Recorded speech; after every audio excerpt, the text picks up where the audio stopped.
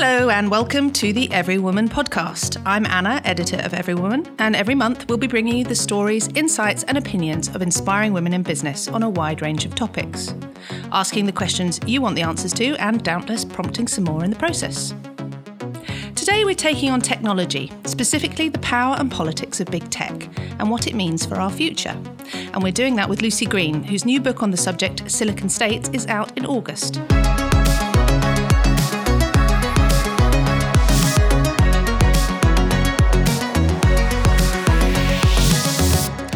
As Worldwide Director of Innovation Group J. Walter Thompson's Trend Forecasting Consultancy and Innovation Unit, Lucie is used to looking into the future.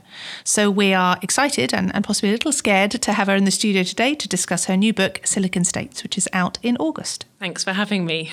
So I just wanted to read a little bit from the book to set the context before we start to discuss it further. Silicon Valley is imperializing the planet, you say. With nearly bottomless supplies of cash and boundless ambition, a small group of companies have been gradually seizing symbolic and practical civic leadership in America and around the world, with big plans to fundamentally alter sectors such as healthcare, space exploration and transportation. Everything is broken, in inverted commas, and they must reinvent it, and they are doing so largely unchecked. So, if you're not a libertarian, that's quite sobering stuff. Let's start by asking, why did you write the book? What was the biggest question that you wanted to explore?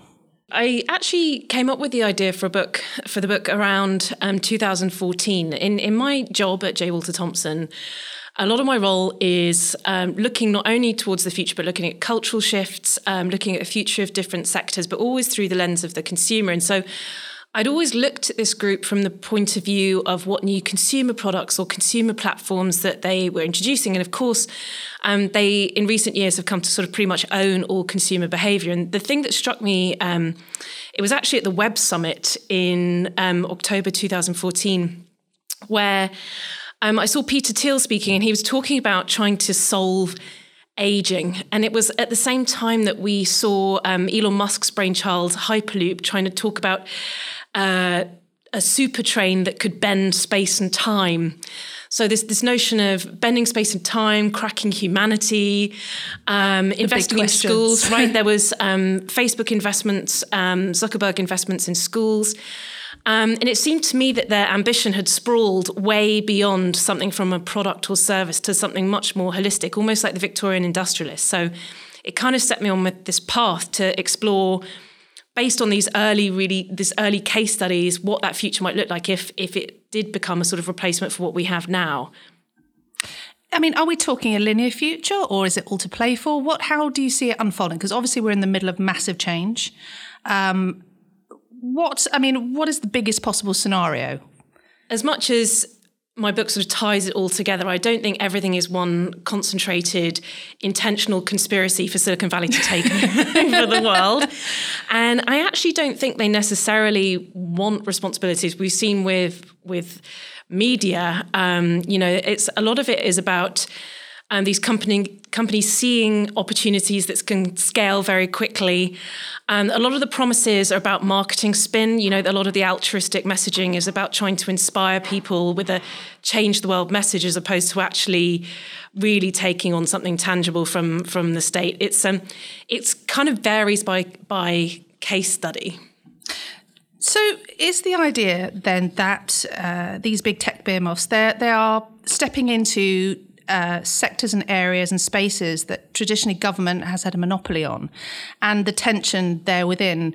And is the tension because of the disruption or because they are unchecked? There's a couple of things. So the state is, particularly in countries like the US, is shrinking and under pressure.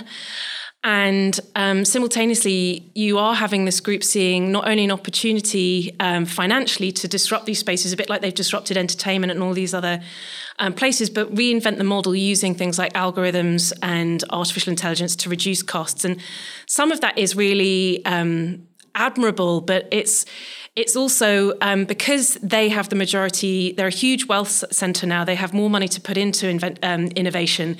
They're actually leading all innovation in a way that governments might have done previously. But because of that, they're also defining what innovation looks like, what problems get solved, what space looks like, where NASA might have defined that before.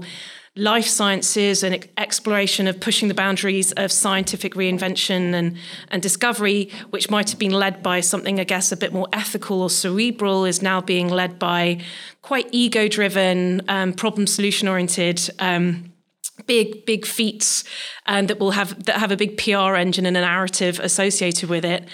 It's quite a sort of distorted focus, and one that is different to the way maybe the state might have approached things before. Also, I mean, we at the Every Woman in Tech Forum recently, there was a lot of chat about how AI, for example, is also influenced by this very male-dominated culture, which Silicon Valley is, and how unconscious bias is being encoded into AI because there aren't enough women, basically in the industry. Right. I mean, that as well, I suppose, can play out as quite a negative influence in terms of what we're talking about. Right, in very distinct but also subtle ways, as we're seeing even tangential but relevant comparison is in something like Wonder Woman, which was directed by a woman, and to all intents and purposes, it's like an amazing superhero movie, but because there's a woman behind the lens, it manifests in a very different way that resonated in a much more powerful way with not just women, but all audiences. And I think the same thing could be said of when you look at the way that environments are designed, the way systems are designed. I make the comparison in my book with between Silicon Valley leaders and their current sort of town building and train building and educational views, with actually Robert Moses, the famous town planner of the post-war era in the US. For those who don't know about Robert Moses, he was responsible for really some of the biggest urban renewal projects in the US in the post-war era, when there was this huge boom, a huge enthusiasm for the future, the automobile. It was a time when the future was closely aligned with private industry. It was Ford, it was the World Fair outside New York. But it was, it really saw big urban centres being completely altered by a small group of suited white men who had this theoretical idea about what the city should look like and what should be done to improve it. And it was unproven. And what was shown, and I have a lot of sympathy with Jane Jacobs, who was the sort of big anti-Robert Moses figure. She was a journalist.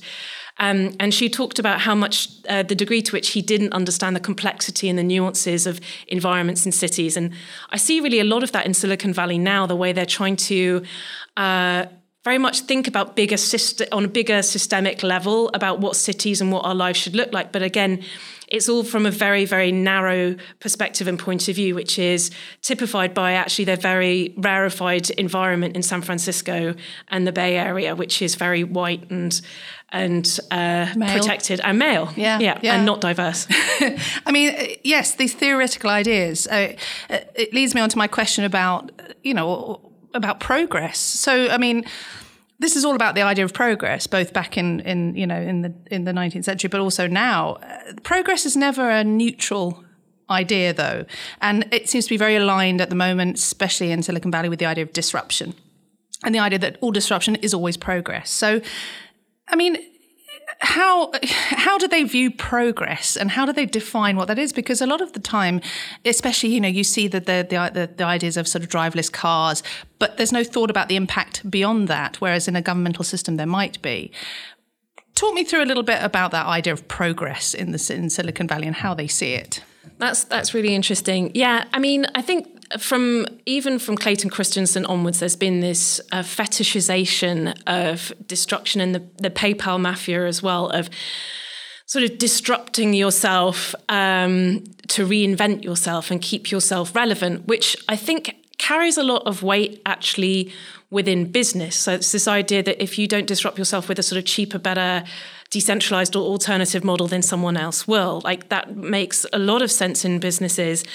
Although in a lot of the Silicon Valley cases, it's with companies that aren't actually profitable. So it's an Airbnb disrupting the hotel industry, but with a model that is platform-based, right?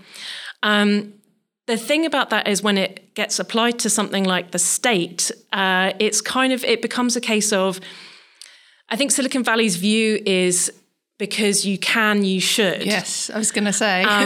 And government is becoming, and they sort of talk about government in a very derogatory way, like it's very slow and it's cumbersome and it's holding back outdated. This innovation. Right. And Peter Thiel is actually, again, he's talked a lot about innovating first and then asking forgiveness later. And that increasingly is just becoming the norm, right? So Uber can move into any city, whatever, and it reaches scale because we're all adopting it. And the state is often powerless or struggles with its resources to monitor or regulate or even much less tax all these changes before they have a negative impact. But I think there's a failure of sort of asking about, but what if?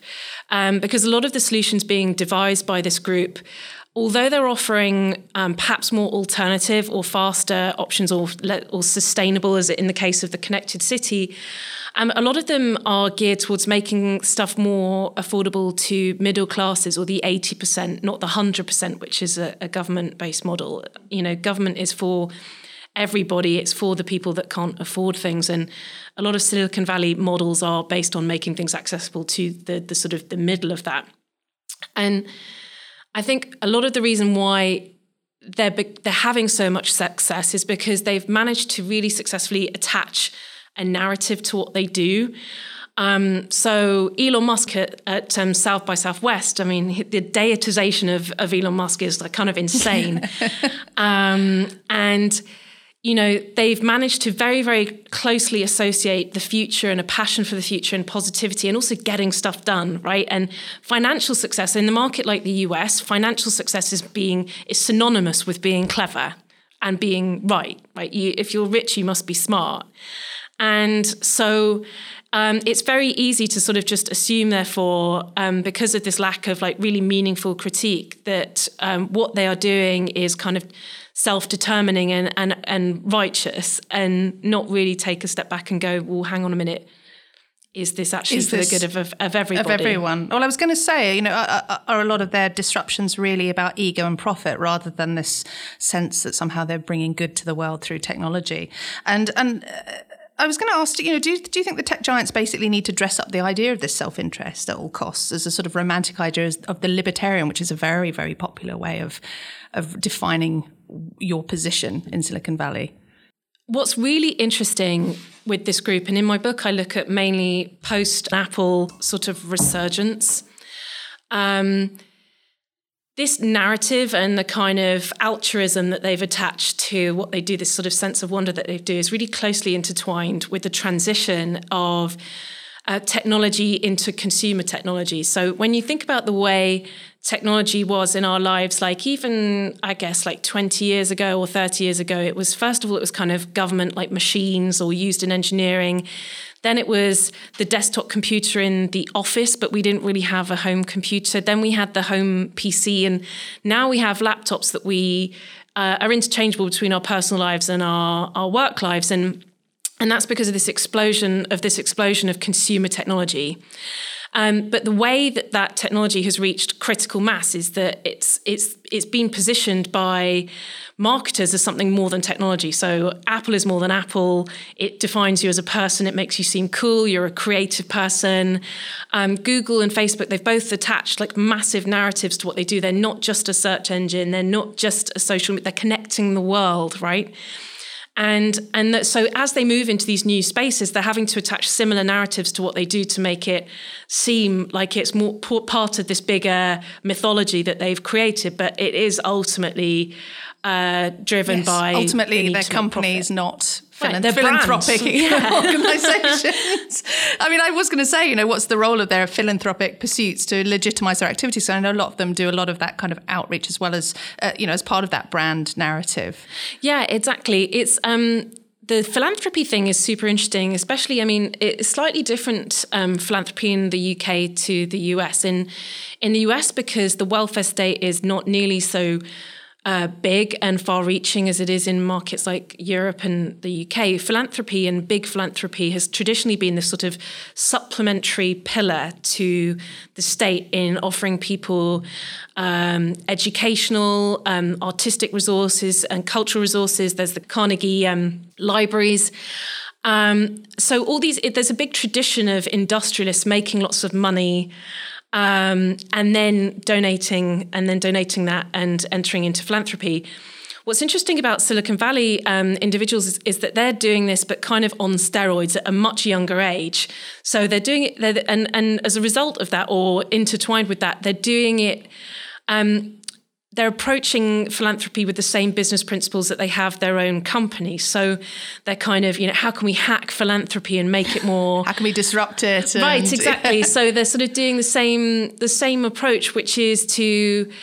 so there's a lot of venture capitalists, social good organizations sort of setting up a private company like an LLC, which is a social good venture, which means that you can be doing social good or solving a problem, but also be profitable. And one thing that really defines actually their approach to philanthropy is this sort of duality between doing good, but also being really effective, solving massive problems, and also potentially being profitable as well. Like they see profit potential in solving world problems. But again, it's quite binary and troubling if it becomes a replacement for what exists as traditional philanthropy in the US, because it's very, very much focused on ego, on solving those massive problems, on science and technology. It's looking at things that have a huge PR narrative attached to it, like can we take us to space? Can we crack the code for aging? Can we solve disease? There's nothing nuanced or subtle, and it all presents them as saviors in our lives. There's a sort of savior mentality, and there's also massive socioeconomic and ethnic bias in how they're approaching problems. They're not looking at the homeless issue in San Francisco, famously, is the biggest criticism leveled at them. But, the opioid crisis in the US is a massive national epidemic, and not looking at that. But also, having spoken to a lot of philanthropy experts in the US, not looking at even more subtle problems. Like there's nothing like, soft benefits or alleviating. Like that's just it's not dramatic enough. It needs to be sort of self-contained and conclusive and fast. And if it's not that, then they're kind of not interested, which all, again, as I said, is fine until it becomes a replacement for what has existed before. It's interesting. The word solve, solving disease is a very interesting way of putting it. And as you say, that there is, they're solving the things that they want to or that they deem interesting. So it's not about society, it's about the organisation. I was going to ask, and perhaps this is an unfair question, but perhaps it isn't. Is this more of a male psychology? Is this coming from the very heavy male-dominated Silicon Valley? And if so, what role does the relative lack of women play in any possible dystopia that's about to play out? Yeah, I don't want to discredit all the men out there, but I do think it is a masculine construct inherently, or a certain alpha male construct. Predilection, yeah. Right, exactly. It's very achievement-based, it's very visibility-led, it's very ego-led, and like I said, quite binary and quite telling. There's a chapter in my book, I look at the experience of women in Silicon Valley, and their approach is different. And it's not just women in Silicon Valley, it's just in general, major groups of people are underrepresented. So it's what often doesn't get talked about is not only that there's a lack of women and racial diversity, but also socioeconomic diversity. Everyone there is highly educated and usually from quite a privileged background. And that really skews not only the kinds of problems that are tackled or opportunities that are seen, but how they're approached and the tonality with how they're approached. And you're only beginning to see sort of the fallacy in that. They were famously late, Apple being one of the main examples, to addressing the idea of women's health, for example. They didn't realise in their health suite that they should probably have like a menstrual tracker, for example. But what's really exciting to me now is that for the first time at CES and at a number of the tech shows, you're seeing more and more now female-founded consumer tech products aimed at more female-centric concerns, health concerns, well-being concerns, being led and architected by, not to steal a word from Ivanka Trump, but architected by women and designed in a much more empathetic way, executed with nuance and really unlocking this market that has been kind of ignored. And so, I mean, that's the other thing, like that, you know, by ignoring the female voice, among others, they're actually missing massive opportunities. And when you see the success of various connected products aimed at women that are doing really well, so LV, which is a connected Kegel exerciser, guys, or Life Cycles, which is a fertility tracker, or Willow, the connected breast pump that was in Times, I think top 10 products for 2017. They're missing a trick by not investing in these types of things. I mean, how aware are they of this? Or I mean, how aware are they generally of their power? You know, I've sort of written notes here about, you know, a lot of times we've seen them playing catch up. These sort of people that are, you know, mega brains and solving the world. You know, for example, Facebook's belated admission that it might have had something to do with swaying the Donald Trump election. I mean, yeah, what is the level of awareness amongst the big guys? That's really funny. I mean, you go to Palo Alto and it really is exactly like the show Silicon Valley, Mike Judge's show. There is a startling lack of self-awareness, or almost like a brazen lack of self-awareness. You know, you have guys walking around like head to toe in Patagonia with like branded merchandise from whatever respective tech company they work for. I mean, I don't know how genuine all of that is. It was very interesting to be at another Web Summit, which was during the US election, on the day that Donald Trump was announced the new president of the US, and there was this sort of unfolding existential crisis on stage among all these VCs and tech founders, and sort of going, you know, like, oh, wow, maybe we did have something to do with this, because they like to think of themselves, especially because they consider themselves to be consumer brands, very millennial, and on the whole, if not progressive, then kind of neoliberal, you know, broadly appealing to audiences. And so in this audience, the Web Summit, which is largely millennial and Gen X tech, quite affluent, cosmopolitan European entrepreneurs, they were suddenly faced with something that they might have created. Although I ran that theory by Nick Denton, the Gawker founder, and he said that he doesn't believe that at all. He's like, you know, they kind of probably quite like the idea of, oh no, we didn't realize how powerful we were. Like, it kind of feeds their ego in a way. So he pours scorn of that, but there definitely was a startling sense of surprise and unease among this group. They really hadn't thought through the implications of what some of the technologies they're creating, from automating everything from kitchen equipment to shipping processes and retail processes, like what really the far-reaching impact of that will be on a societal level. I mean, they haven't, you know, it's taken them a while to even begin to come near admitting accountability for anything, really, hasn't it? Right. I mean, because accountability means being legislated and controlled. And there we have it. So, basically, yeah. So I think that's a good chance to bring in this last question. I was going to say that your introduction, going to the introduction at the end, ends with the ominous sign-off before it's too late. And what I wanted to ask you is it too late already, or can we still redress the balance of unchecked tech power? And what does that look like? What are the futures? Oh, wow.